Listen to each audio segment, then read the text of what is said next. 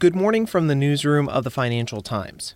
Today is Monday, June 24th, and this is your FT News Briefing. The United States plans to impose new sanctions on Iran. The head of Ericsson's U.S. business slams the UK's likely plan to shut out Huawei from parts of its 5G network, and U.S. regulators are questioning Deutsche Bank's bad bank proposal. Plus, the FT's Leslie Hook explains why companies are struggling to hit the climate change targets set by the 2015 Paris Agreement. I'm Mark Filipino, and here's the news you need to start your day. The U.S. is planning to impose fresh sanctions on Iran as early as today. On Sunday, White House National Security Advisor John Bolton warned Iran not to, quote, mistake U.S. prudence for weakness. Last week, Iran's Revolutionary Guard shot down an unmanned American surveillance drone. And on Thursday, U.S. President Donald Trump canceled a mission to strike Iran in retaliation. There were estimates that 150 Iranians could have died in the attack. And while the Pentagon supported the reversal, Mr. Bolton and Secretary of State Mike Pompeo did not. Back in May, the Trump administration imposed sanctions on Iran's iron, steel, aluminum, and copper. That was after Iran said it would stop implementing some of its commitments under the 2015 nuclear accord. Since then, Iran said it would breach limits on its uranium enrichment. In an interview with NBC News that aired Sunday, Mr. Trump said he was willing to enter into negotiations with Iran with, quote, no preconditions. I'm not looking for war. And if there is, it'll be obliteration like you've never seen before. But I'm not looking to do that. But you can't have a nuclear weapon. He added that he would continue to put economic pressure on Iran until it wanted to negotiate. Otherwise, you can live in a shattered economy for a long time to come. An executive at the telecoms company Ericsson warns that the UK's approach to Huawei makes little technical sense. In May, details from a UK National Security Council meeting were leaked. According to the reports, the government was set to recommend that Chinese equipment company Huawei would be allowed to provide equipment to the so-called non-core parts of the 5G network. Ericsson's head of U.S. business, Nicholas Heuveldop, talked about Huawei and the UK in an interview with the FT. He said that any plan that imagines there is a significant difference between core and non-core parts of 5G networks misunderstands how they will work. The U.S. has been pushing its allies, including the UK, to ban the Chinese company from their 5G network. Earlier in the year, the Trump administration threatened to curb intel sharing with the UK if it allows Huawei to build part of the country's 5G mobile network. The U.S. says that Huawei could be used by Beijing for spying. But British officials say they can soften the risk posed by Huawei. They say they would only allow Huawei to supply equipment that carries signals to and from mobile phones. That would be instead of carrying signal from parts of the network that handle much larger amounts of data. Mr. Heuveldop isn't sure that approach can work. Ericsson is one of Huawei's biggest competitors and could benefit if the company is shut out of big Western markets.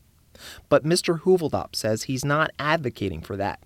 In fact, he says having Huawei in the game is good for the industry, saying, quote, it keeps us on our toes. And U.S. regulators are putting Deutsche Bank's bad bank proposal under the microscope. Last week, the FT reported that the German lender had proposed plans to shrink or close down large parts of its trading business outside continental Europe. Executives are considering putting as much as 50 billion euros worth of assets in this so-called bad bank.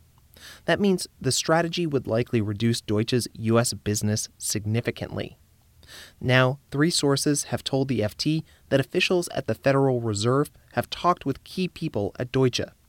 These officials wanted to address concerns about the potentially significant impact the bad bank plans would have on Deutsche's U.S. operations. Deutsche Bank declined to comment on the matter.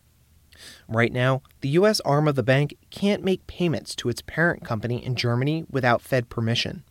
That's after it failed the Fed's annual stress test last year.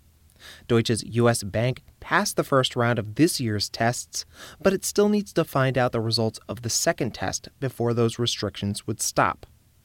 Deutsche Bank is also the subject of several investigations in the U.S.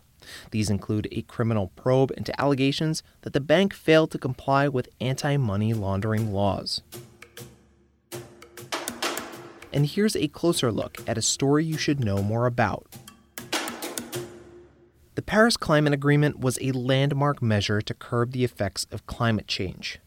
Delegates from around the world agreed on the accord in 2015, and in doing so, countries vowed to limit global warming to well below 2 degrees Celsius. But since the accord was signed, a couple of things happened. U.S. President Donald Trump announced the U.S. would withdraw from the agreement.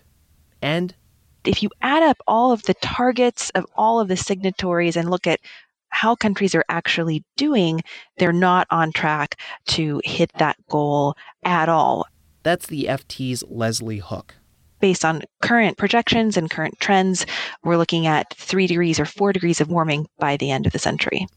In the last few years, we've seen different governments take climate into their own hands.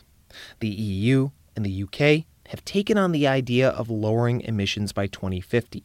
Individual states in the U.S., like New York, have set out ambitious plans too. But what about business? Well, that's the tricky thing about the agreement is governments have signed the Paris Agreement, but companies don't sign up to the Paris Agreement. And so it's kind of hard for them to figure out, to translate this high-level international commitment into what that means for each corporation. Why does this matter, and why now? Well, one thing that's happened since the Paris Agreement was adopted in 2016 is that we've had a lot of investors come out and say, we want our portfolio to be Paris compliant. And it's been quite tricky to really define what that even means, since this is an agreement signed by countries, not by individual companies. And so there's a growing body of research and a kind of new field of financial analysis that tries to really pin down what type of climate path various companies are on. So Leslie, with all of this, how are investors and portfolio managers actually assessing who is doing what? For this article that just came out, I worked with a boutique advisory called Carbon Delta, using their research and analysis to look at how companies are preparing. And so they assess based on their current emissions and the number of green patents, as well as a few other factors. Like they use that to devise a measure of how prepared companies are for the Paris Agreement. And in their research, they've actually translated it into degrees of global warming. So there's some cement companies that they say are aligned with a sort of 6 degrees Celsius of warming.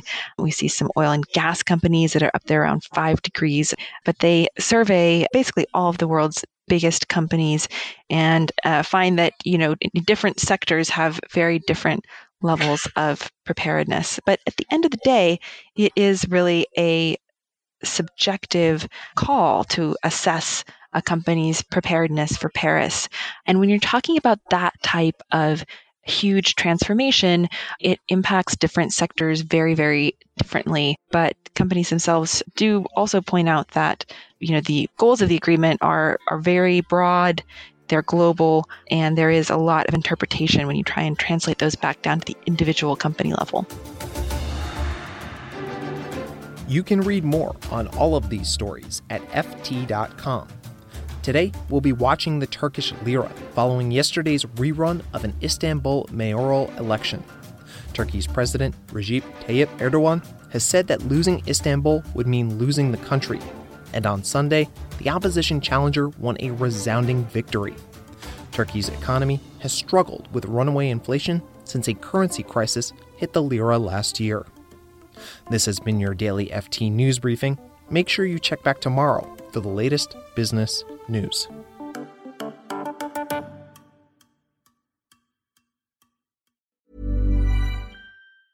Hi, this is Janice Torres from Yo Quiero Dinero.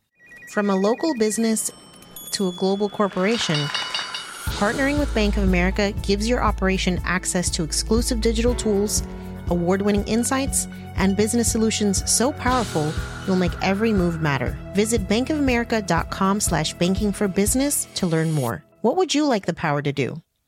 Bank of America, N.A., copyright 2024. Here at Bellingcat, we get to the bottom of things. From a global crisis to an underreported event, we find the facts using publicly available tools and resources, uncovering what is hidden on and below the surface.